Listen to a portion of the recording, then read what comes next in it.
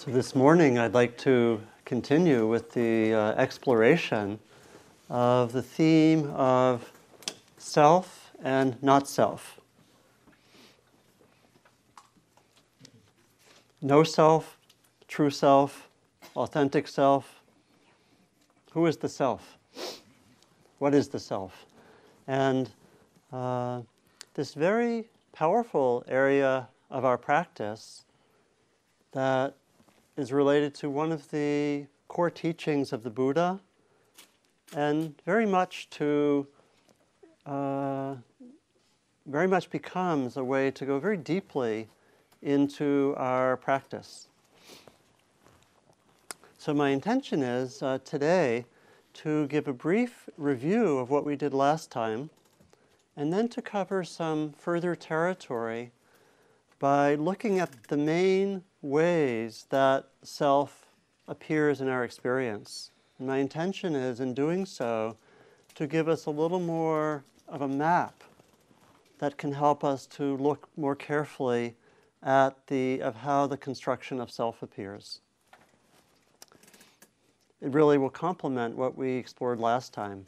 And I'll again give practices which we can take home, which we can really work with during the week. And particularly what I'll be doing is with each, I'll be identifying 3 general main forms that the self appears in. And we can be on the lookout for them. I won't ask who's going to be on the lookout.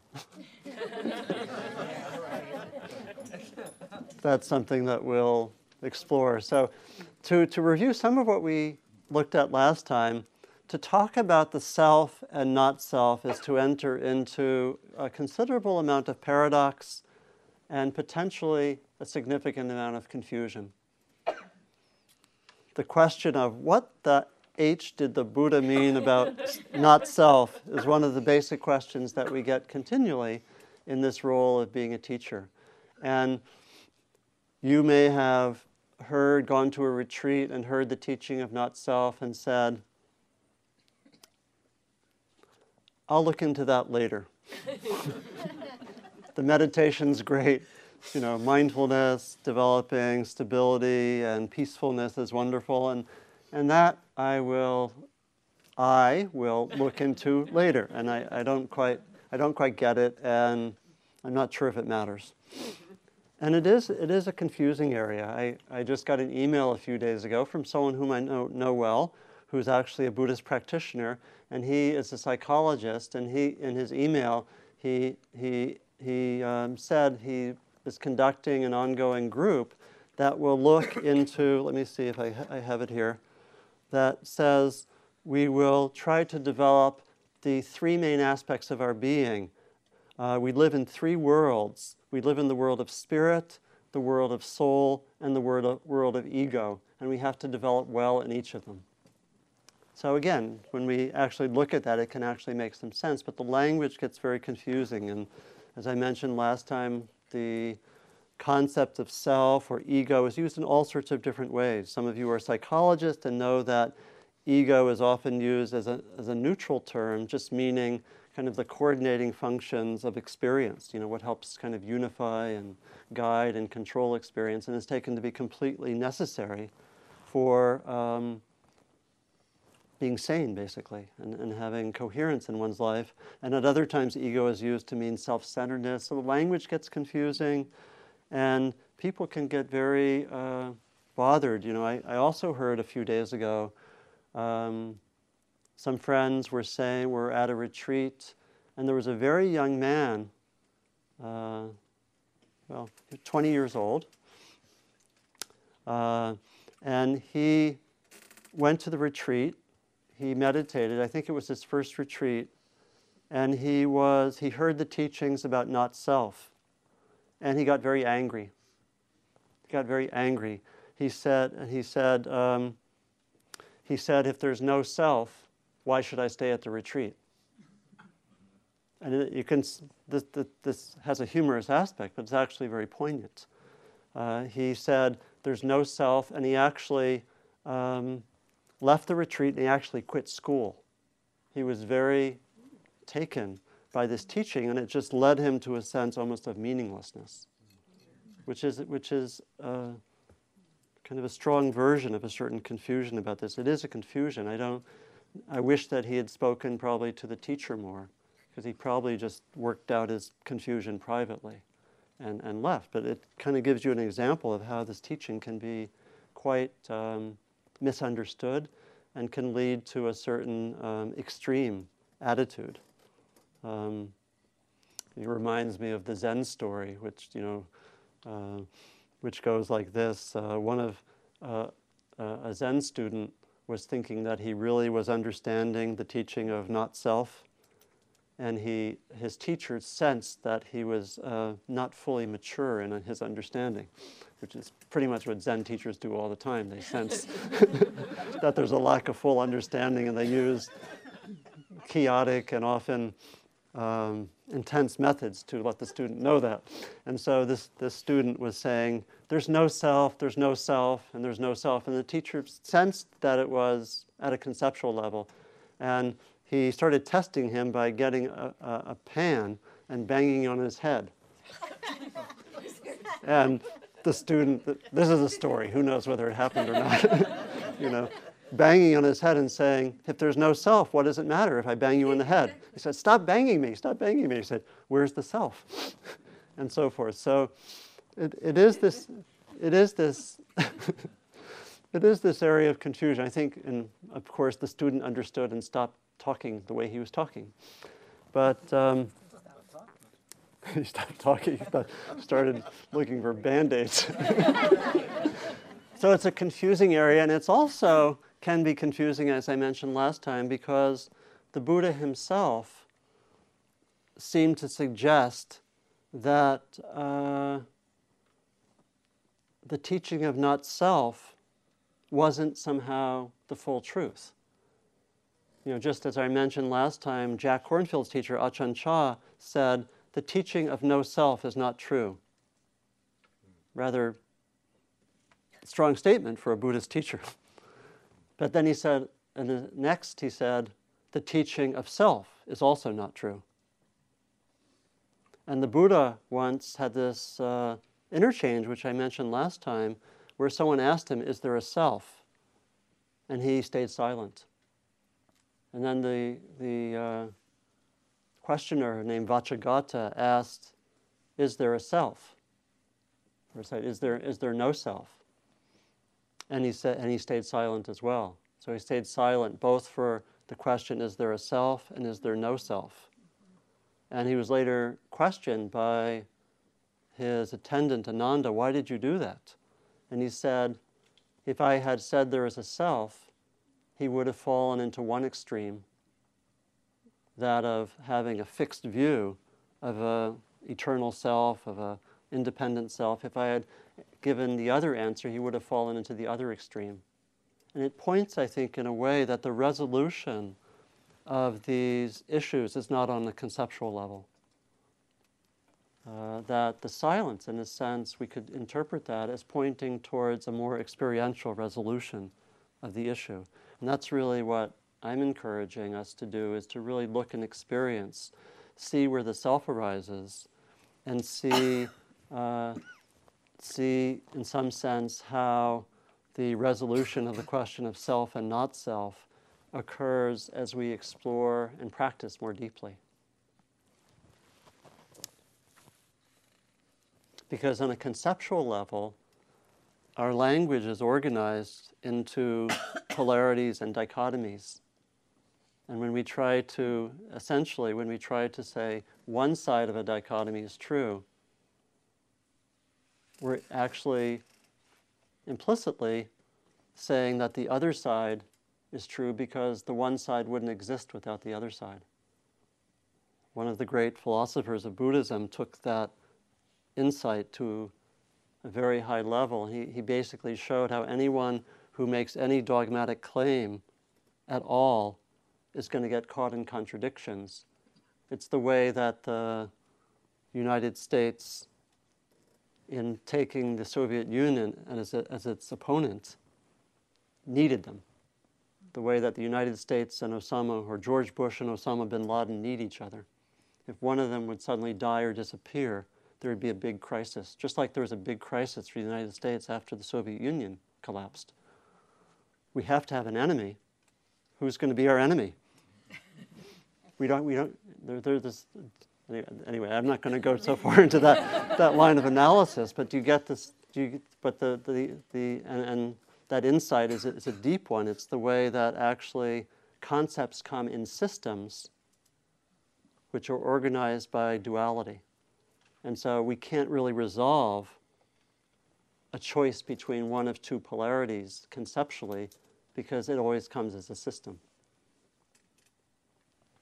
We can unpack that later, maybe. That's I don't know, did some of you get that? It's pretty interesting. So it's really, and we could have a whole talk or several on that very theme. But the point is more to look experientially for the resolution of this. And if you try to think it out, it can get convoluted.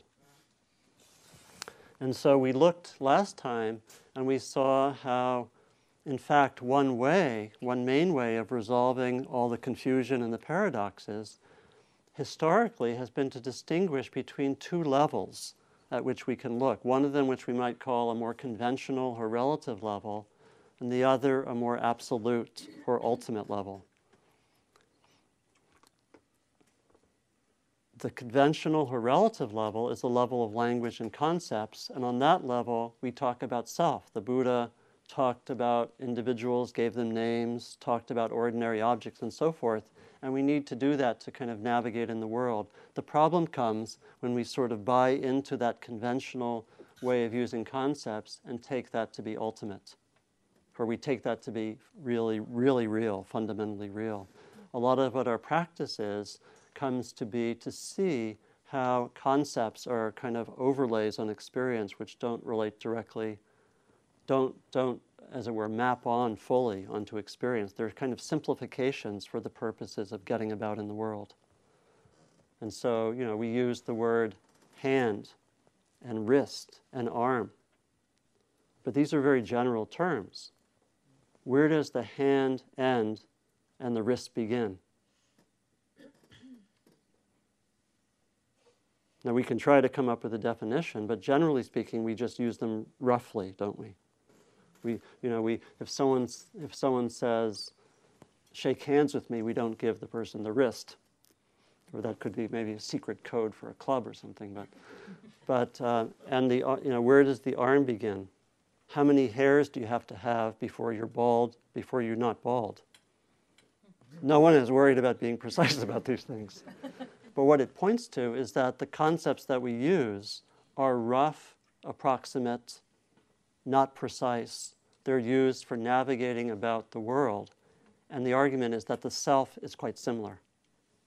That we can use the sense of self in this relative conventional way, but when we actually look closely at experience, we don't find something that really looks like self. And so last time I talked about the main way that the Buddha taught about what we find when we look at experience, and that was this teaching of the 5 aggregates or the 5 skandhas, where he said when we actually look deeply at experience, closely at experience, we find, we might say, he said 5 kinds of stuff, 5 kinds of experience. He said we find something like physical forms connected with the senses. We find we can be aware of what seems to have a physical manifestation, coming through the sense of touch and sight and hearing and taste and so forth. That's a whole realm of experience. We can also have the second area, the sense of pleasant, unpleasant, or neutral, the sense of feeling tone. We could say the experience can have sometimes what we might call a kind of evaluative aspect, where there's a sense of I like this, I don't like this, or this is pleasant, unpleasant, or neutral was the second area. The third area was the area of perception, which has to do with recognizing an object. And last time I gave some stories, which I really enjoyed doing, about how perception, in a sense, goes beyond the raw data. You know, that when we actually, and one of the interesting explorations can be, can we look at experience and see how our perception of something often brings in all sorts of assumptions. The example I gave last time was that of being caught in traffic trying to get here, seeing a driver, instead of waiting on a long line coming from the East Bay, going onto Sir Francis Drake, went in the fast lane and cut in right at the end. A perception arises in my mind.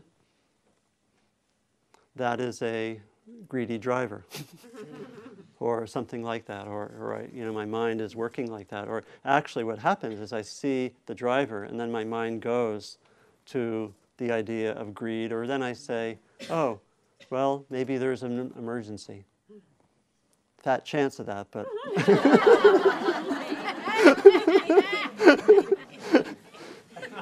but I thought you were going light on him, frankly. I imagine there were a few more words in here. yeah, but we don't know. But it actually is very helpful. But see, that's where we actually study perception, and we see how perception very quickly builds into something else. And that's one of the great benefits of meditation, is that we can actually be aware of the process. Because when we're not aware, we get right locked into the assumptions. We go there right away.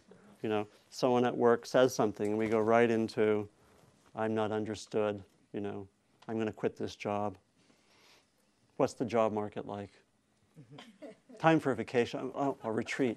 I mean, you know, and we know how the mind works. And so perception is the third aspect, and it's also something quite linked with memory. And we looked at last time, we told a story of how a man who had never seen in his life had an operation and looked out at the world, and he did not see the world we see, because the world of seeing fixed forms, discrete objects, and recognizing them is not a given an experience. It's something that we, as it were, train for as we get older, very dependent on culture.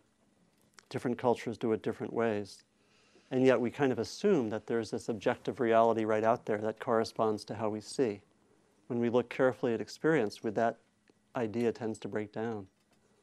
So there's perception, there are thoughts and emotions, the fourth form, volitional formations, and there is consciousness. And so the teaching of the Buddha is, when we look closely at experience, we don't find a self. The self, he said, represents a kind of grasping onto experience. A way, and that's really the critique of the concept of self, that it represents a going beyond the simplicity of experience and attaching to some segment of experience and saying, this is me, this is my thought, you know, this is my view, you know, this is what I think, I'm right. It's me who's right, you're wrong. And that the idea is that that is both a addition to experience, and that it often leads to suffering, because it sets us up to not see reality clearly as impermanent, changing, and devoid of a fixed self. So we create a kind of fiction of a self, and we set ourselves up that this self needs to then control things, to organize experience, to get good, pleasant experiences and avoid negative ones. And it sets us up in a way to control the world and control others.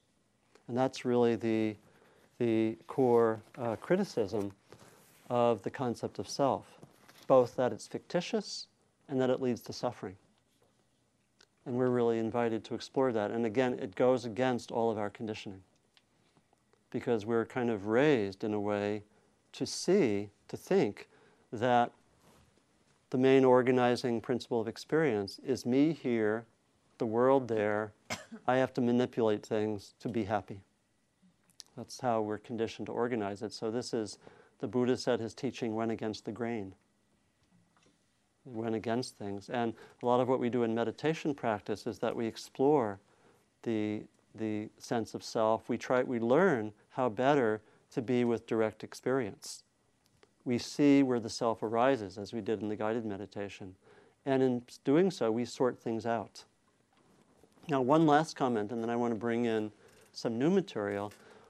One of the kind of experiences that I pointed to last time that we shared, it's just a little one came by. Yeah. One of the experiences that we looked at last time that actually gives us a sense. I think it's an experience that we've all had that gives us a sense of where this teaching is pointing, is the experience that we often have in some of our most wonderful moments of having no self-consciousness, no sense of separation, and just being highly present. And I gave examples. For example, I gave examples from sports, from music. It could be a sense of love, connection, friendship. So I gave, for example, some examples from sports, and I brought in some quotations from one of my favorite books from a friend called Playing in the Zone, Exploring the Spiritual Dimension of Sports. You wouldn't think it, would you?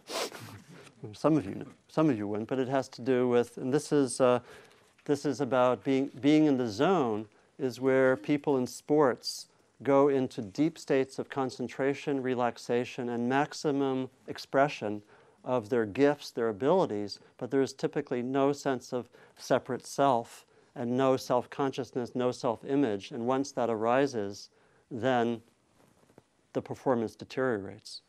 So I'll just read something from, this is from a British golfer named Tony Jacklin. When I'm in this state, this cocoon of concentration, I'm being fully in the present, not moving out of it. I'm aware of every inch of my swing. I'm absolutely engaged, involved in what I'm doing at that particular moment. That's the important thing. That's the difficult state to arrive at. It comes and it goes. And the pure fact that you go out on the first tee of a tournament and say, I must concentrate today, is no good. It won't work. It already has to be there. And this is from the Brazilian soccer player, Pelé. Some of you know. This is what he said. He talked of experiencing a strange calmness. It was the type of euphoria. I felt I could run all day without tiring, that I could dribble through any of their team or all of them, that I could almost pass through them physically. I felt I could not be hurt. It was a very strange feeling. Perhaps it was merely confidence, but I have felt confident many times without that strange feeling of invincibility. So some sense, and we experience it sometimes if we're creative. Musicians talk about that, particularly improvisers. But I think all kinds of musicians, jazz musicians, if they're really in the flow, there's a sense of a team connection, and there's not a sense of self. And I think we experience this with people we're close to, and we explored that some last time. And to me, this is the everyday experience that suggests, I think, where this practice is going, towards a kind of fullness where, and what the Buddhist practice does, what the spiritual practice does, it adds a lot of awareness and mindfulness of how we actually get caught or stuck. That I think for the long-term stabilization of that quality, because wouldn't it be nice to live like that all the time? That's really what we're looking at. And what the practice does here is it points to the way that actually we can move in that direction, but in a sense we have to deconstruct some of the usual structures of self. Deconstruct and transform them. That's the purpose of meditation, long-term practice, all sorts of other practices. That's where it goes, I think. And maybe I'll just read one other passage. Let's see, maybe two more, because I like them.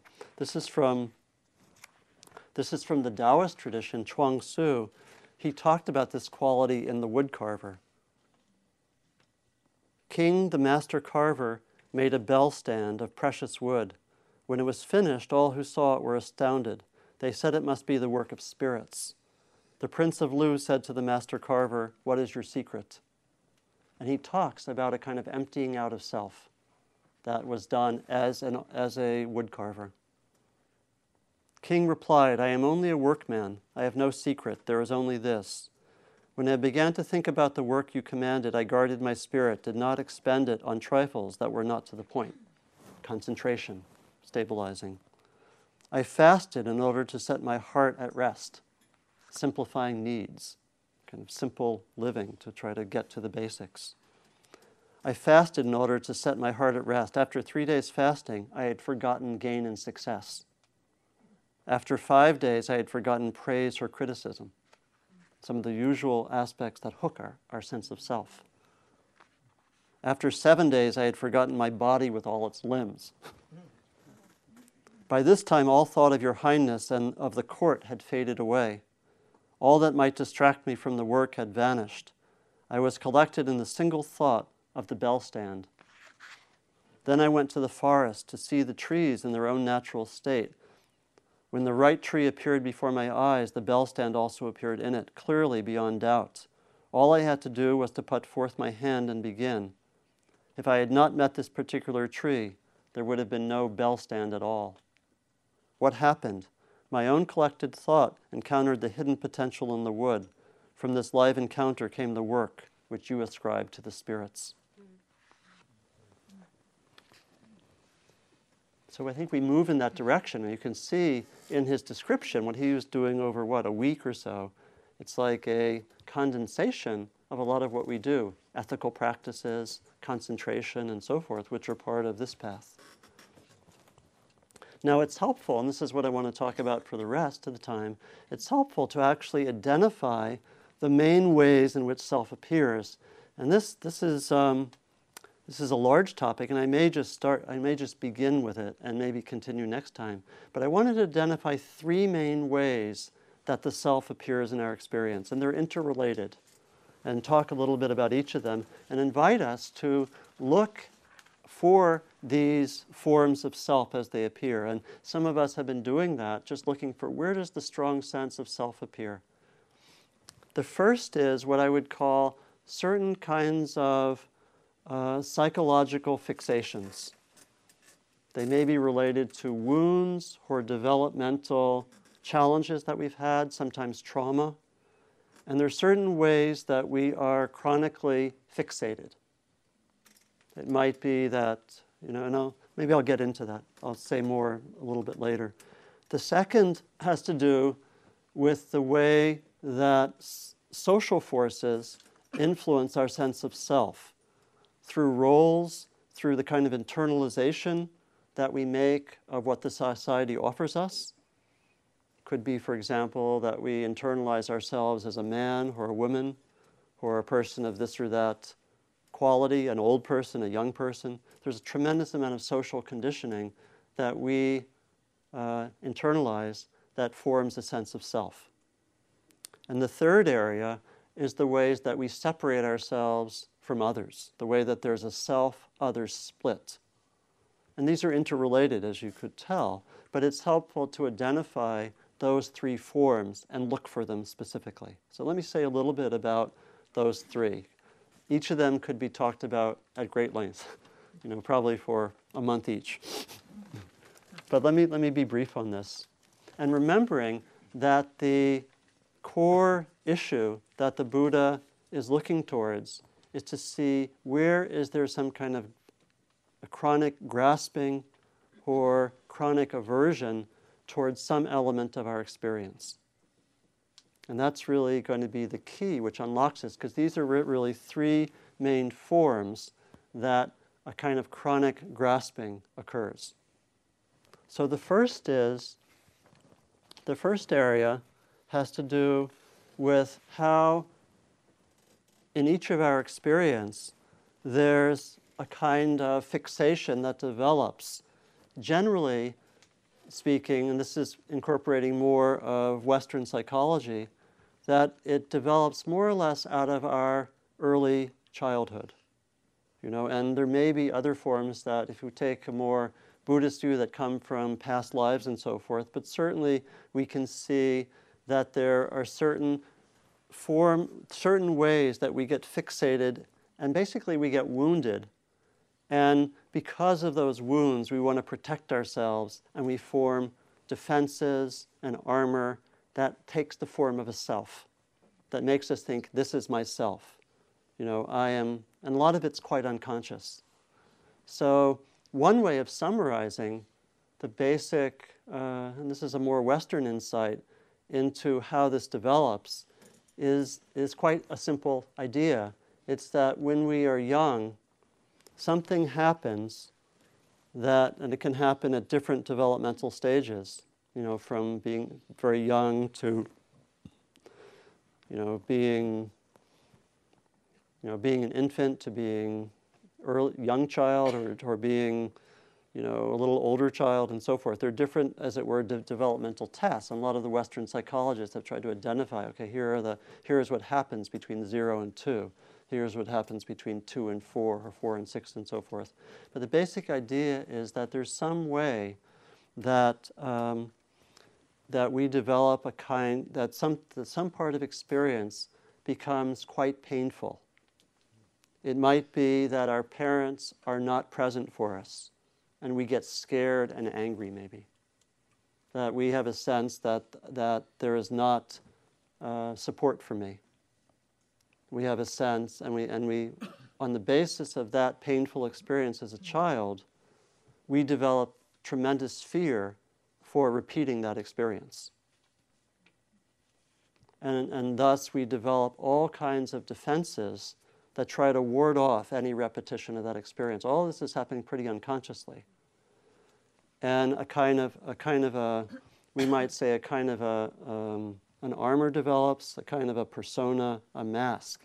So if I was and felt abandoned as a child, when I'm an adult and I'm in a relationship and my partner, let's say, wants to go away for the weekend and leave me at home, those issues might come right to the fore, even though I'm 40 years old. And we can think of other kinds of patterns that develop from that. It could be a variety of issues. It could be that I feel that, as a child I was somewhat wild and expressive, and this made my parents very uncomfortable, right? And so they basically said, don't do that. And I learned that if I was going to be wild and expressive, I would not get love. And so I learned to self-censor myself, so I'm not that way because I think I won't get love that way. And so basically what happens there is I develop then a lot of defenses in myself to avoid going into that territory of wildness and expressiveness, because I'm fearful that if I'm like that, people won't like me. Because I had that kind of archetypal experience as a child. And we could imagine a lot of different scenarios. There are a lot of different patterns. And so what this sets up is a kind of systematic fixation around a wound, we might say. And it's a deep issue, and to work with that, we often need to do specialized work, psychological work. Meditation can be very helpful in certain ways, but in some of those kind of patterns, we need to do focused work just to get clear of it, because a lot of it's happening pretty unconsciously. And we all typically have some variety of that. And so the way we can actually notice this, we basically can notice a lot of these things to notice where we have some kind of unconscious compulsive reaction. And many of us are involved with deeper reflection into the nature of our conditioning, and we will notice that kind of pattern.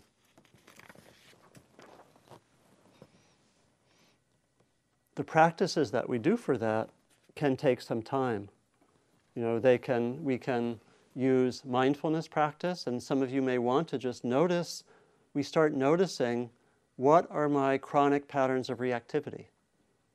I think using mindfulness practice, we, in a sense, become connoisseurs of our own patterns of reactivity. And we study them. We study them at depth. We start to bring those kind of patterns out into the open. That's really where the transformative work occurs. But it's very helpful to think that there are these we each have these chronic patterns where we're stuck or frozen. Typically, when our direct experience was either too hard to handle, too much for us, too painful, we didn't have the resources or the support, or some part of ourself was censored. We had to give up ourselves in order, we thought, to survive. And we all have some version of that. Interesting that were the conditions ideal, there would just be the experience happening without the addition of self. There would just be the experience of that expressiveness, that aliveness. But what happens is when it gets censored, or when things get, when we feel like I can't deal with that pain because as a young child, I don't have any support. No one's telling me how to be with that pain. Maybe my anger is being suppressed and so forth. Then I can't be with direct experience. I have to add an overlay, which eventually becomes a part of the self. So you see, the long-term resolution is to learn how to go back and actually be present with that original experience directly.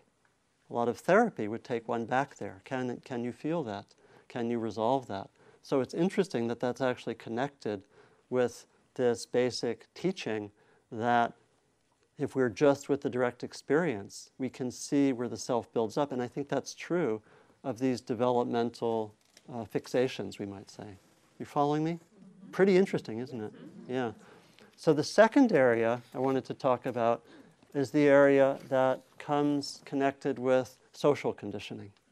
And there are a vast number of ways that the social conditioning builds a form of self. One of the most obvious is the kind of roles that we take, and the way we get fixated on the roles. If I'm a teacher, I might think I'm a teacher. That means I have to be perfect. I shouldn't acknowledge my shortcomings because, and this is where it gets complicated, because as a teacher, I get all sorts of projections from others, and I have all sorts of my own stuff, and it gets into this complicated mesh, right? This is the nature of human relationships, right?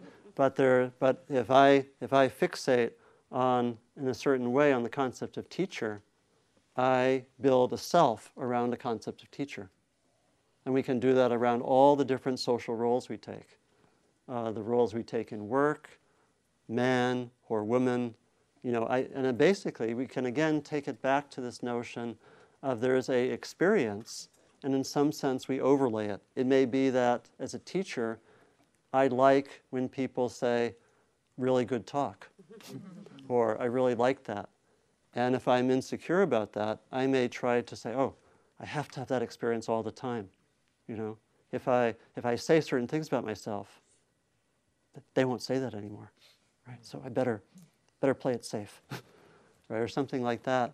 And it's basically, you can start to see how that sense of self is an overlay, that I can't just be with the experience as it is. In the same way, maybe someone identifies with appearance. We all do that to some extent. I identify with how others see me as beautiful. I could also do it the opposite way. I could identify how people project a sense of not being beautiful onto me.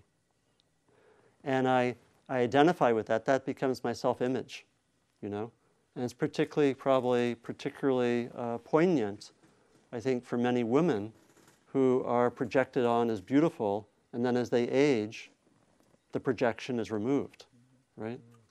And what happens to identity if one's identified with that? So how many are familiar with something like that? Okay.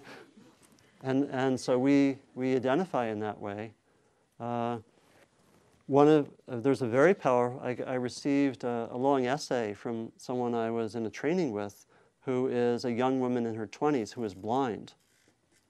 And she sent a very interesting essay, which she's in school at CIAS, and she wrote a long essay about what she called projective identification, about how the projections that she felt as a blind woman, as a young blind woman. And I wanted to read a little bit of this because it's quite powerful. So she speaks of individuals who are identified with subgroups of society, whom its collective shadow is projected upon. Members of such groups are too scary and threatening for the general population to deal with, so therefore are disregarded, dehumanized, and ignored, invariably cast off from society, where they live out the fear that others cannot handle. In this, each member of society is collectively distancing oneself from those parts of their own existence which they cannot tolerate. So in this case, it might be the the fear of someone who's blind. And she says this, often when confronted with one's own insecurities, instead of facing them and all the work that such an act would require, it is simply easier to inherently feel sorry for the person, essentially adopting a superior position and consequently diminishing the value of that person in the process. A disabled person becomes someone people feel is less than, inferior, helpless, defective, and or otherwise does not share the full human experience. In this process, a person with a disability is turned into a species that one cannot readily relate to, and therefore is quite different from oneself. This enables a person to safely detach from the undesirable feelings towards oneself and displace them elsewhere. And so she talks out of her own experience. Just, can you imagine, and it's very poignant, just imagining how a very sensitive person feeling the projections that come upon her as a young blind woman. Oh, it must be so hard and so forth. Really, again, overlays, and she's saying a lot of it's actually to ward off what people are actually experiencing. And of course, the thing that she also talks about further is that she, as a disabled person, we could also see how this is done with all subgroups in society. African Americans are a certain way, or Latinas are a certain way, or older people are a certain way, and so forth. That she's saying that the danger is, for her, that she gets those projections, she internalizes them, they become who she thinks she is. And that it's a tremendous amount of work to actually work through that. And so that would be another very powerful way that a sense of self gets formed, through the internalization of the projections of the society. And we could, again, see that in all sorts of ways. And the practices that would help with that could be, again, a lot of reflection, self-examination. Ultimately, again, I think we're trying to take this back. Can I just experience what I'm experiencing as a person and watch where I go, where I add something on? This is hard work because it takes really unpacking what have I internalized from the society. And that becomes, I think, a significant part of looking into the self. And the third area, which I want to talk about a little more briefly and finish, is the sense of separation that we have with others and the world. It's that way that we tend to construct the world so it's me here and the entire world out there, basically formed, the whole world basically formed to satisfy my needs. And so this is the extreme form, that everything almost becomes an object. I'm the only subject in the world. Everything else is an object. It's all there for me. Everything becomes objectified. It has none of its own qualities. Kind of the extreme example that I saw was in one of my favorite films, a film called Repo Man. Anyone see? Anyone remember Repo Man? And there's this great scene where I think it's Emilio Estevez is a kind of a teenage slacker who becomes a repo. Repo man means repossession man, someone who is in charge of getting cars where the people haven't paid their monthly installments and repossessing them. So it's a pretty inherently undesirable job. And he's in this situation where he's basically just got fired from his job. He goes home. I won't get into the details. There's some very funny scenes there. But he basically goes home. His parents are actually sitting there watching a TV evangelist while smoking marijuana. And there's no food for him. And he goes to the cupboard and he reaches in there. There's just a can that says food. He takes the top off of the can, sticks a fork in, and says yum. And so for me, this was really signifying the way that everything becomes objectified, has no qualities of its own. Instead of carrot or celery, it just becomes food. And so anyway, there's a little bit of an indirect example, but the world gets objectified. We separate ourselves, and this takes all sorts of forms. It can take the way that we feel separate from the world, the way that we feel alone, It can be the sense of self that we have is in discussions where we think, I'm right, you're wrong, which is a very basic way that we relate to discussion. And so the practice here is really just looking at that, looking more carefully. When do I find myself in a radically separate stance, either towards the world or towards another person? And of course, there are a lot of practices that can help work with that. We can be mindful. We can always work with mindfulness practice. We can do heart practices that connect us more. There are some other practices which I may bring in next time, in which we actually learn to actually give attention to the world. So we can actually, just the very act of being attentive to a tree starts to shift that sense of separation. Because a lot of it is staying in this instrumental stance where it's just for me. And anything which takes us out of that is going to do the work. But it's also to see, can I notice the sense of self which is there when I really feel separate? And a lot of the sense of separation feels normal. So we have to really look into that and really see how that is. So I think I will stop there. And again, point to the fact that this is deep material.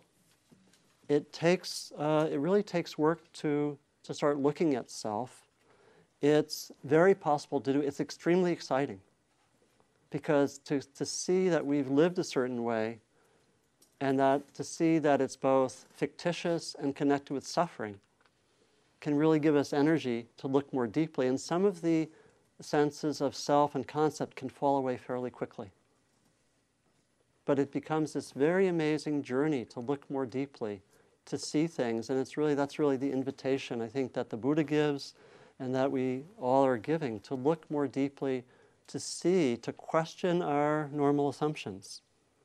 And so I offer those practices, some of which I've mentioned, to look more carefully at those three forms of self, around what we might call the fixations or the wounds, first.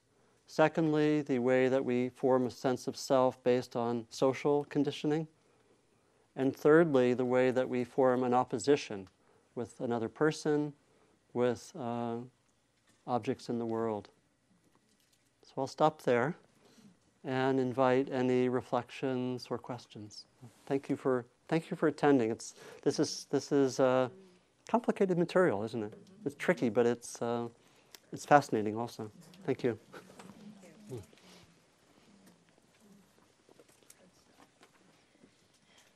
Please.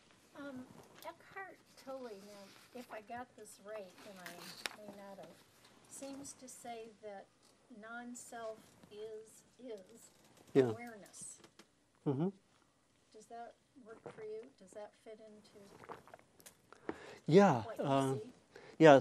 Maybe the question is Eckhart Tolle, whose teachings are been much more widely known than 6 months ago because of Oprah Winfrey, for those who don't know. I haven't seen them myself, but he says that the sense of not self is linked with awareness. And that's, I think it's something I may explore next time. I think there are two main directions that this exploration can go. One is towards really understanding the sense of interdependence and seeing the way that the self is part of a flow, a set of relationships. So there's not so much a separate self, but there's a sense of connection and a vast web. So we come to see the world when we look out there. We don't see me here, you there, but we see this vast web of interrelating energies with porous boundaries, with boundaries that are there, but they're not fixed. So that's one direction for the practice. So we do that sometimes when we explore close relationships. There's a sense of interdependence and relationship and connection, and that becomes one way to experience a lack of a sense of a fixed self through a sense of interdependence, being in the natural world. Another way is through awareness. It's that we, in a sense, can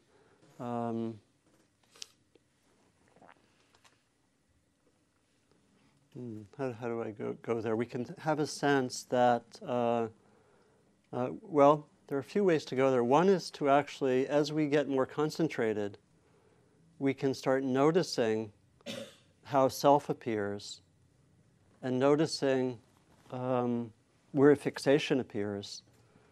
And as we release those fixations, everything becomes, in a sense, a play of awareness. That we can have, we can see that all of our experience. So maybe it's one. If I would simplify it, I would say one direction to work with not self is to go more outward, and the other way is to go more inward. Outward goes towards interdependence. Going more inward lets us see that all of our experience is unfolding in the realm of awareness. And there's a way in which we can come to hold everything in awareness so that all of the phenomena are occurring and there's not necessarily any fixed object or self, but everything is just phenomena appearing within experience. I don't know if that... That was excellent.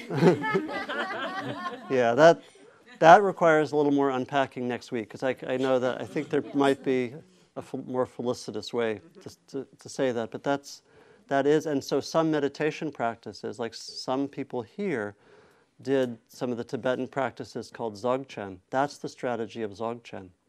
Dzogchen takes us to look deeply at the very nature of awareness and see, and in a sense, identify how all of experience is unfolding in this vast space of awareness. And we, in a sense, we take refuge there, and that becomes the most basic reality. I'll say more next week. I could say some more things, but I think maybe that's the starting point, because it's an advanced teaching. It's a difficult teaching. Yeah. Please, yeah. Does everybody have fixations, or do you think that somebody could have such an ideal upbringing that they... Yeah, right?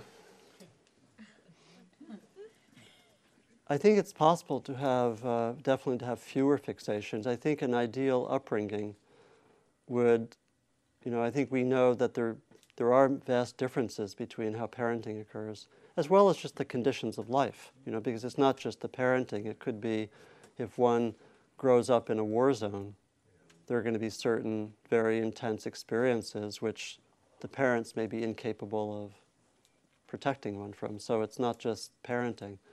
It's the world situations, and I think it's possible to have a minimum of fixations, but everyone I know has some, and some of it's just cultural blindness. It's not. Again, there can be incredibly well-intentioned parents doing the best that they can with Dr. Spock and all that stuff, but there just are ways that we have areas of cultural blindness, such as, like in our society, we've tended in Western society for the last few hundred years to value the mind over the body. And so some of the experiences of the body just start to become part of the unconscious area. That's, Another sort of aspect of my question would be evolutionarily speaking. I Yeah. wonder if there's some survival mechanism to that kind of developing those kind of fixations in some way. That it's mostly harmful to us, but that maybe it has some, generalization about if something bad happened to you, maybe that if you generalize it, maybe it keeps you safe. Yeah. Yeah, because it's a lot of it is response to the conditions. If we've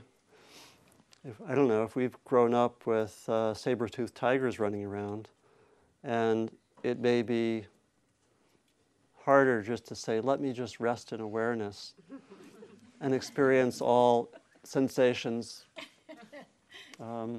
openly and so forth, and just sit there. Although actually, I know there are biographies of teachers in Thailand who did exactly that. They had advanced meditators sit in front of tiger caves and actually watch their fear. But that's another issue. But yeah, I think, but I think that there are, given the conditions, I think that there are, a lot of these are understandable. I'm not saying that they're bad or they shouldn't be there. They do come out of a certain logic of survival. All of this is about a certain survival. And so I think it is, I'm thinking out loud now, but I think it is related to develop what we might call a culture of awakening, where the conditions are different, which I think is also could be interpreted evolutionarily, that it becomes kind of a vision for us. Can we develop a culture of awakening where the conditions are different? And there are a lot of threats to even, keeping the way things are now, but that can be a vision that can be very powerful and inspiring. Yeah. Maybe last one, Nancy. Yeah. Well, it triggers both your comment about mind and body Yeah. and that question, the work of Peter Levine, and I think his book is actually called Awakening the Tiger Yeah. Within. Yeah. But he does so much work with looking at how animals respond physically and physiologically to trauma. Yeah. And I think sort of mainstream culture, we've gotten to the point of thinking so much in our heads that we don't even take into account what happens in our bodies and what happens physiologically. with Yeah. Yeah. Events, not just getting physically wounded, but everything else that sets up. And Yeah. I just love his work. I think it's Yeah. The question is about the work of Peter Levine, who has training programs called Somatic Experiencing, which are offered in the Bay Area typically every year. I think one can do a year or 2 years or 3 years. And I haven't done it, but I've had a lot of friends who have, and they think quite well of it. And I think one of the points is that some of these, what I'm calling fixations or knots, are quite deep. But we're blessed at this time to have a lot of methods to unpack them. So sometimes, I guess the point is sometimes that sense of self is, I think we should really be with it in a gentle way, because sometimes it's just there because we had very harsh experiences in the past. What you're adding to that point, though, is that it's workable. And that actually in terms of developing in meditation, it's the case that sometimes people have to address some of those fixated places quite directly before they can go deeply into just that opening to experience, which makes sense, because if opening to experience is connected with past memories that are fearful and involve pain, when one goes into deep meditation, that would typically come up some. And so to really keep on going deeper, sometimes we have to do that sustained work where the self gets fixated in order to open more deeply. And the Levine work and others give a lot of very skillful ways to do that, actually in some cases quite rapidly, quite quickly. It doesn't have to take, 30 years of therapy or something. Yeah, so it's a fascinating area. What I'll invite us to do is to continue with the practices, and we can send an email out midweek, to continue with the practices and get a sense of where your own level of inquiry is. It might be enough just to keep on looking for where a thick sense of self develops. That was the invitation last time, to do that in formal meditation, just to see where does the self get coagulated. And if you want to then add, looking particularly and trying to notice, okay, it's one of these three forms. The form of some kind of fixation perhaps around a wound or something, a developmental challenge, some area that was hard. Secondly, the social conditioning. And thirdly, that sense of opposition. Look more carefully at that and try to notice, and we start to see more clearly the patterns which emerge. This is how that transformation of the sense of self happens, by really noticing more carefully, and do a lot of metta, a lot of the heart practices. So let's just sit for about 30 seconds to finish.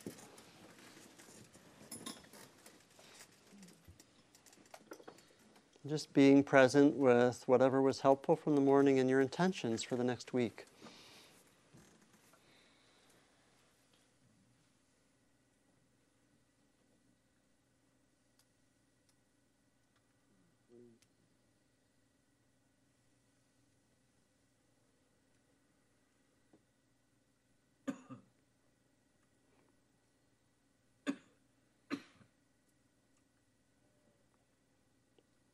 knowing that we do this work not just for ourselves but for others. We offer the benefits of the exploration, the sincere interest in developing further in wisdom and compassion. We offer the fruits out beyond the boundaries of this building and of Spirit Rock, out into the world for the benefit and the healing and the freedom of all beings.